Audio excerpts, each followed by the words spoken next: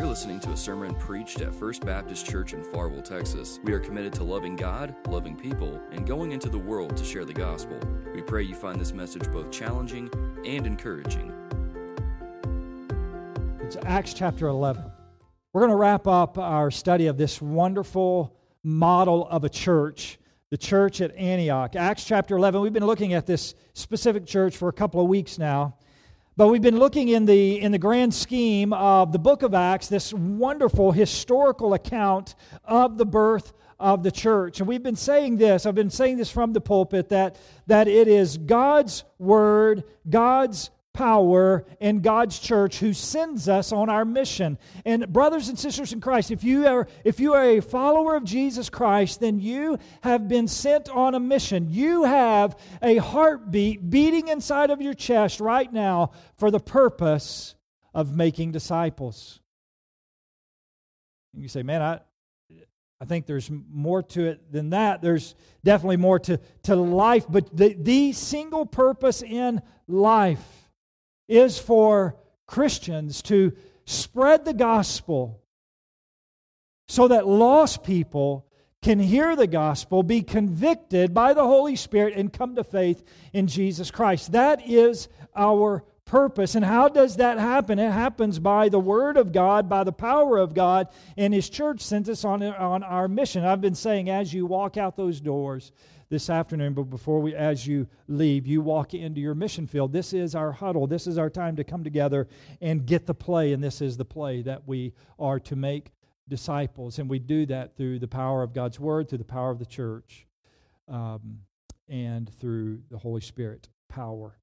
I want you to see just real quick. I want to just a run through glance at the church. The characteristics of the early church is that they were united in prayer. Acts chapter 1 verse 14 tells us that they were united in prayer. They were marked by generosity. We see that they were marked by generosity in those that they knew, those that they had come to love as brothers and sisters in Christ. We see that in Acts chapter 2, verse 42, and Acts chapter 4, verse 32, and on. And as we will see in our text, they are marked by generosity, not just by people they know, but marked by people that they will probably never even meet, people of a different culture and a different ethnicity. That is the early church, marked by generosity, and they are boldly evangelistic. We see that from the very beginning, that the early church, our historical roots, the church is boldly evangelistic. I want you to see that it has not been easy sailing for the church. From the get-go, it has not been easy sailing. We look at our culture today and say, man, this is hard, this is difficult. How can we advance the gospel in what all is going on today? Listen, all we have to do is go back at our historical roots, and we can see that the church has overcome corruption. From day one, it has overcome corruption. It has overcome persecution. All of this just within the first couple of years. It has overcome distraction. The church has overcome false accusations. The church has overcome confusion. The church has even overcome racism. We think maybe that's just something that's within our century. No, from the very beginning, the church has overcome this thing called racism. The church has overcome prosperity teaching. And in our text today, let me back up, because just reading that list, that kind of just sounds like 2020, doesn't it? Corruption, persecution, distraction, false accusation, confusion, racism, and prosperity teaching. The church has overcome every single one of those issues and will continue to do so. But in our text today, we're going to look specifically at the church and how they will overcome a severe national famine. Here's a statement I want you to write down. I want you to remember, I want you to just cement this in your brain. When the local church of God is busy doing the work of God, nothing will stop her. Let me say that again. When the local church of God is busy doing the work of God, then nothing will stop her. It would not have taken much for the early church to get distracted on secondary and tertiary issues to be so distracted and get their eyes off of the work of God that they would have been snuffed out. And we see that through history, that happening to specific local churches. But when the local church of God is busy doing the work of God, then nothing can stop her. And I want you to see this, Acts chapter 11. We're going to look at verse 27. I briefly mentioned this past week, but I really want us to dive into this today. Acts chapter 11, verse 27. In those days, some prophets came down from Jerusalem to Antioch. Now, the church is 3, 4, 5 years old. We don't know exactly, but this is not just in the beginning stages. They're a couple of years old by now. In those days, some prophets came down from Jerusalem. Remember, Jerusalem was the birthplace of the church. So like from the mother church, if you would, now they've been sent out and people have evangelized this area of Antioch and the church has sprung up. Verse 28, one of them, named Agabus, stood up and predicted by the Spirit that there would be a severe famine throughout the Roman world, literally throughout all of the Roman world. This was going to affect Antioch. Without any question, this famine, and you can read, and if you want to jump ahead to Acts chapter 21 later on this afternoon, you can read a little bit about how that famine played out. But it's going to affect Antioch. So there's this prophecy that the severe famine is going to hit all throughout the Roman world. This took place during the reign of Claudius. Look at verse 29. Each of the disciples. Now, please don't misinterpret that as thinking that that's the 12 apostles, that's the special chosen ones. No, this is the believers. These are those that are now called Christians, not just God-fearers, but those who are followers of Jesus Christ. They're disciples. They're students of the way of Jesus. It says each of the disciples, according to, this is important, you can underline this if you like, according to his ability, determined to send relief to the brothers and sisters who lived in Judea. Notice this. I want you to notice right off the top, here's a church who before Jesus Christ here's a group of people, if you will, before Jesus Christ would have been was despised by the people in Jerusalem. But now they have a common denominator, and that is a belief in Jesus Christ as the Messiah. And now, even though they are of different ethnicities, they are in different parts of the country, never will probably ever meet one another, now they are considered brothers and sisters in Christ, having one Father. You already begin to see in the church this beautiful family dynamic that we are brothers and sisters in Christ right here within your own family, if you're followers of Christ, within the corporate local body of believers, but even our brothers and sisters in India, our brothers and sisters in Africa, our brothers and sisters around the world. We are family. We begin to see that here in Acts chapter 11, verse 27. Look at what happens in verse 30. They did this, sending it to the elders by means of Barnabas and Saul. So they determined what they could give to help with this need that was going to take place. And they sent it through the leaders of the church to take it back to the church there in Jerusalem. Here's the question I want us to ask this morning. What can we learn from this vibrant, grace-giving, generous church called Antioch? What can we learn from them? The first is this. Write this down. Grace-giving was selfless. That's what we see very first. Grace-giving for the people of the church at Antioch was selfless. If you notice, this is a prophecy about a famine that is going to take place. It hasn't taken place yet. It's a prophecy that a famine is going to take place. And yet, the early believers determine, pause here for a second. Sorry. They determine from as soon as they hear the prophecy, that they're going to help. They trust in faith of the prophecy of Agabus. The body of believers seem more concerned to prepare aid for others than they were with hoarding their own supplies for a need that is more than likely going to happen in their own life, but they are more concerned for others. They are putting, here's what we notice, here's just a characteristic of the early church, they put others before self. This is what Paul says in Philippians chapter 2, verse 14. This is the instruction that Paul is giving them.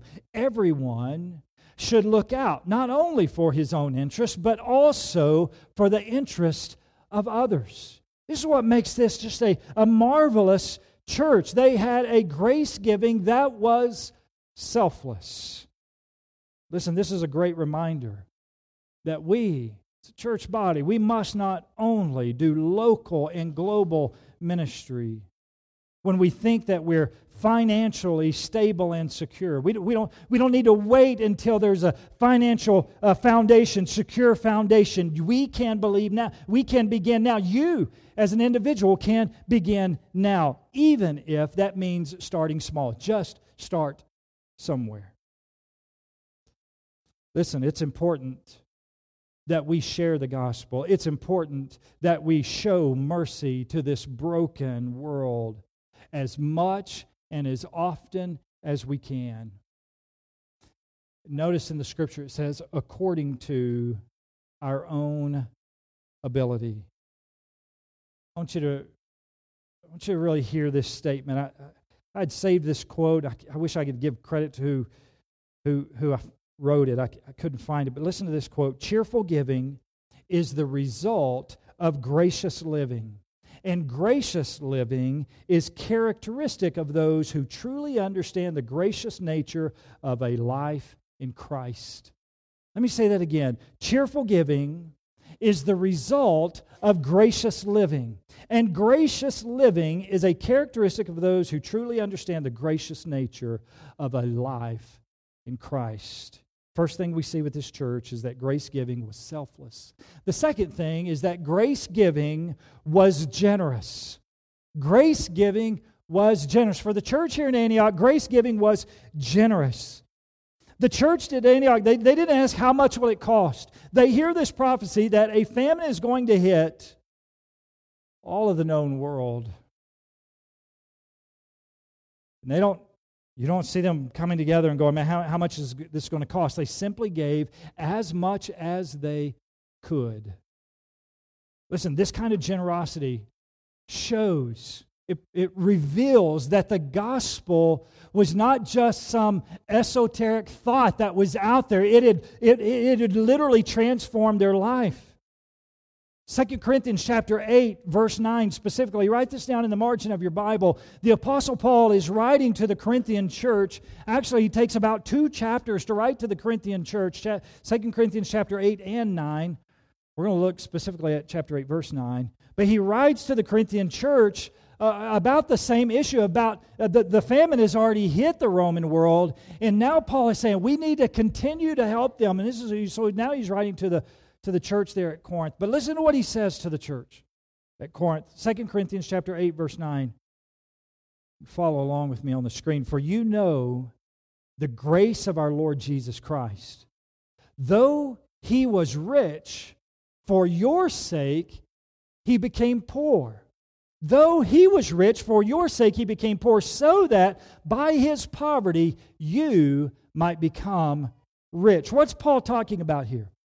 The Apostle Paul illustrates by speaking of the grace of our Lord Jesus Christ, who possessed all the riches that you could have in heaven. And yet, he chose to come to earth, clothe himself, and become poor for our sake. Listen, it was this selfless, self-giving act that led to the cross, which allowed us to be eternally rich. This is what he's talking about. For you know the grace of our Lord Jesus Christ, though he was rich, for your sake he became poor, so that by his poverty you might become rich. Listen, I believe when we come to grips, when this becomes not a head knowledge, but a heart conviction of this amazing gift that God has given us, this grace, Listen, we become profoundly aware of the riches we have received at Christ's expense. Listen, it is this awareness that motivates faithful, selfless, generous giving that reveals the sincerity of our love.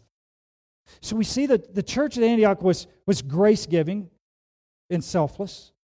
Their grace-giving was generous.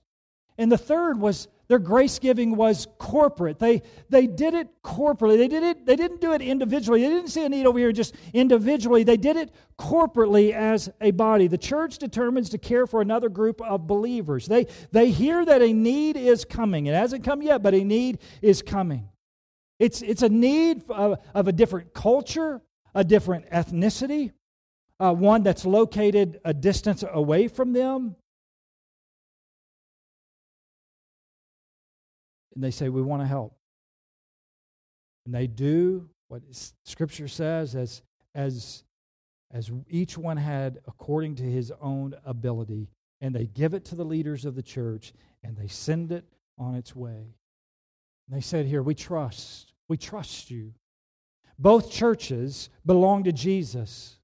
So the people were brothers and sisters. And the Antioch church gave a tangible expression of this solidarity through their gift. Grace-giving was selfless.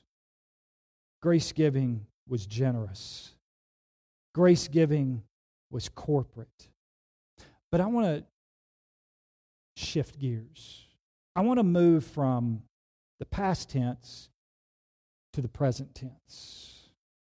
Inside your bulletin, if you grabbed one this morning, I hope all of you are able to get one. You'll find a graph. Looks like this.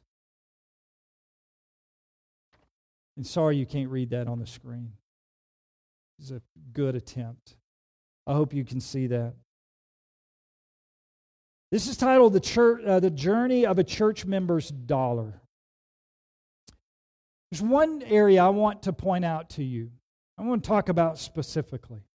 And that is the little red slice of the pie.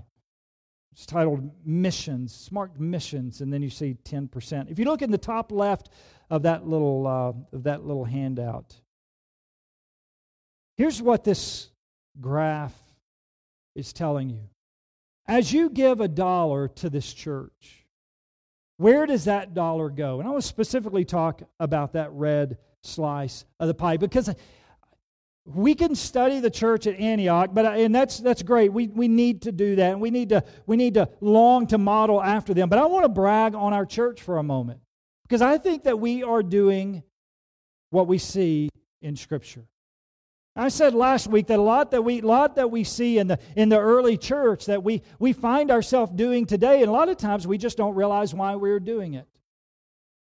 If you wonder where your money goes when you give to the church, this graph is a perfect example of where each dollar goes. But I want to talk about that little red slice of the pie. That is called our cooperative program giving. Here in just a moment, I'm going to show you a little short video that will explain the history and the power of the cooperative program giving. I want to tell you something. It is vogue today to be non-denominational. And at some point, you're going to have a belief. You're going to have some doctrinal direction. If you were to cut me, I would bleed Southern Baptist. I've been Southern Baptist all of my life. Why is that? Well, primarily because of what we believe about the Scriptures. That it is sufficient from Genesis to, I've heard people say, all the way to the maps. It is sufficient. It is without error. The Bible, Genesis to Revelation, is the very Word of God. And because God can't err, then His Word can't err. And so when we read in Acts, and we know that Luke literally penned the words in the book of Acts, we know that the Holy Spirit inspired those words. That's one reason that if you was to cut me, I would bleed Southern Baptist. But another reason is because of what we do as Southern Baptists missionally through the cooperative program efforts. There are 46,000 plus Southern Baptist churches. Not all of them operate cooperatively through giving, but the majority, the vast majority of them do. And you say, well, man, my little dollar, 10 cents of my dollar goes to missions. That doesn't seem like very much. Well, here's what I want you to think about. I want you to multiply that by literally millions of other Southern Baptists all around North America. And it makes a huge, huge impact. Listen, there's not one person in this church that could fund all of the ministry of this church. But as we each individually give as we can, then we are able to fund the ministries of this church. Same thing globally. When we began to look at the global scope, there are over 7 billion people on the planet, majority of those lost. That if they die today, and many of them will, they will spend eternity in hell. And I love what this church does. What we see this model. This is the cooperative program model. There is a need pronounced in the church. The people in the church, they go, man, we want to help as much as we possibly can, meet that need, and then we're going to send it on to our mother church, if you will, Jerusalem, and they're going to disperse the funds as they have needs. That's exactly what we see with the cooperative program. If you look there on the red slice or up at the top, you see a bunch of initials, SBC, that's Southern Baptist Convention, SBTC, all of these can kind of make our eyes begin to float, but please try to stay focused. SBTC, that's our state convention. The IMB, our international missionaries. Our NAMB, the North American missionaries. Our missionary in India who has the school there. 6 theological education seminaries. 2 students that are, there's 2. I didn't even tell them I was going to do this, but we have 2 students in our sanctuary who are benefiting from your gifts to this church. Their tuition is sliced in half when you go to one of these 6 seminaries. And I didn't know they were going to be here this morning, but it's so good to see because we can see the 2 students right here in our sanctuary. 6 theological education seminaries, the ERLC, disaster relief teams. Listen, we have one of, if not the very best disaster relief teams that are not just in North America, but literally globally all around the world. When a disaster hits here in Texas or anywhere in the world, Southern Baptists have people on the ground who are there to help. But here's the cool thing. They're not just there to cut down a tree or to shovel some mud or to feed somebody. They are there with those purposes to be the hands and feet of Christ, but they are also the mouthpiece. They are sharing the gospel. And oftentimes when a disaster hits, and our disaster relief teams are there, people are coming to faith in Jesus Christ. Praise God for that. Also within that little slice, we do our own local missions. Listen, I want you to see that it's not just past tense. This is grace giving that is selfless. This is grace giving that is generous. Can we do more? I believe absolutely we can do more, but this is generous, and it is corporate. It is something that we decide at the beginning of the year. We say, here is the budget. This is how much we're going to spend on missions out of our budget, and we corporately vote on that, and we send it. And then a few times during the year, at Easter time and at Christmas and right around when school starts, we do specific mission efforts to raise a little bit more for those ministries. But I want you to take just a second. Watch this little short video of the cooperative program, and I want you to get a big picture of what this looks like.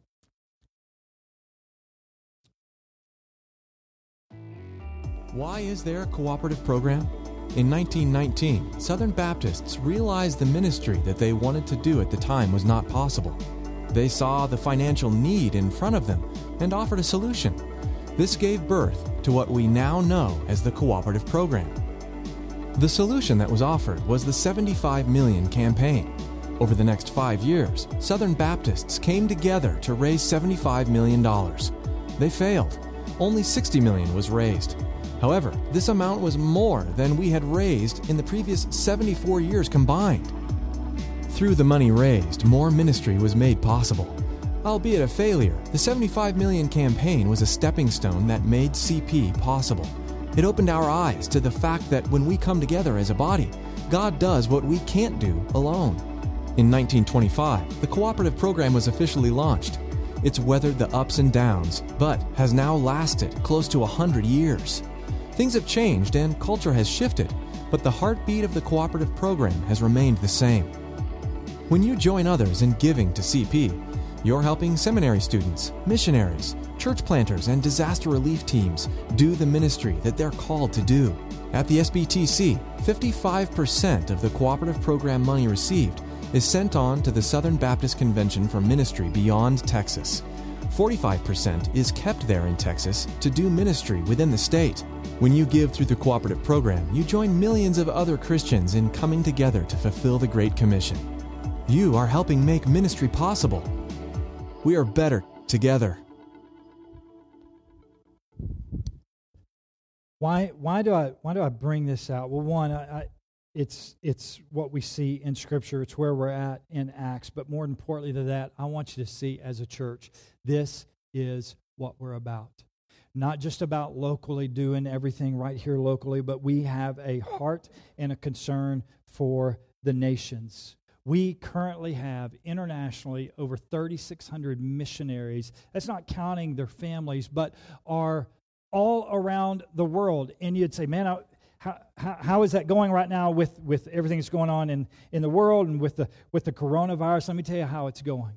Just this past Wednesday, we commissioned 61 new missionaries, and they will go through training in the next several weeks, and then they will be sent out. Listen, people are still being called by God to go to the nations, and we as a church get to be a part of that, and I believe that is absolutely incredible. Just this last year, in 2019, almost 90,000 people gave their life to Christ through the work of our international missionaries. 47,929 baptisms, and then get this. This is what we're seeing in the book of Acts. We see persecution, we see difficulty, we see heartache, and we see the church grow. And that's exactly what we see going on through our international missionaries.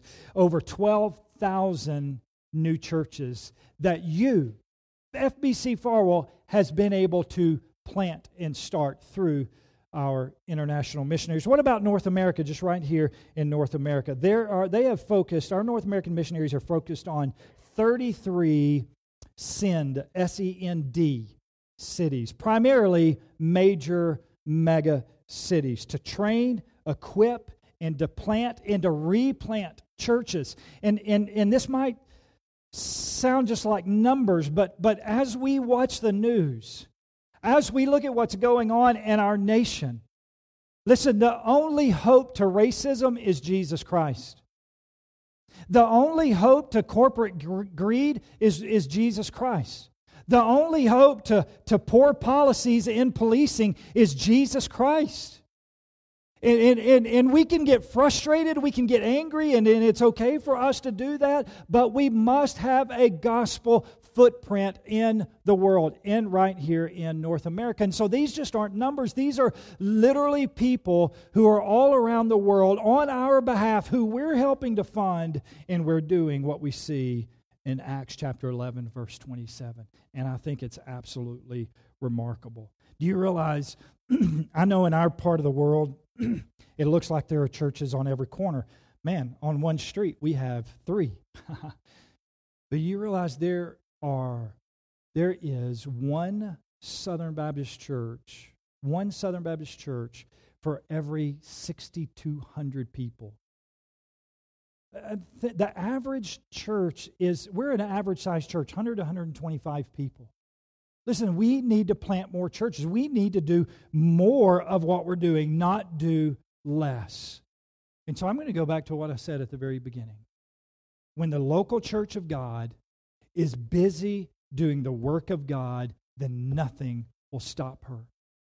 When the local church of God is busy doing the work of God, then nothing will stop her. I am thankful for this church. I am thankful for the history of this church, who has, from the very beginning, I believe, as far as I've been able to go back and see, has always been about funding the cooperative program. Praise God for that. But I want us to be a church who's not just thankful for what has happened in the past, but to say our best days are ahead of us, and we're going to continue, by the grace of God, to fund the cooperative program and just continue to do what we see us doing and what is happening all around the world. Why? Because what I said. The answer, and it's not oversimplification, it is the answer to the brokenness in our world. The answer is Jesus Christ. The hope of this nation, the hope of your neighbors, is Jesus Christ. And we must be about doing all that we can to be a church who is reaching our neighbors and the nations with the gospel. Amen. Thank you for listening to this sermon. If you'd like more information about our church or have any questions regarding the sermon you just heard, we would love to hear from you. You can visit our website at www.fbcfarwell.org or send an email to info@fbcfarwell.org. You can also find us on Facebook and Twitter by searching FBC Farwell. It is our prayer that the sermon you listened to was equally challenging and edifying to your walk with Christ. Thank you again for listening, and have a blessed week.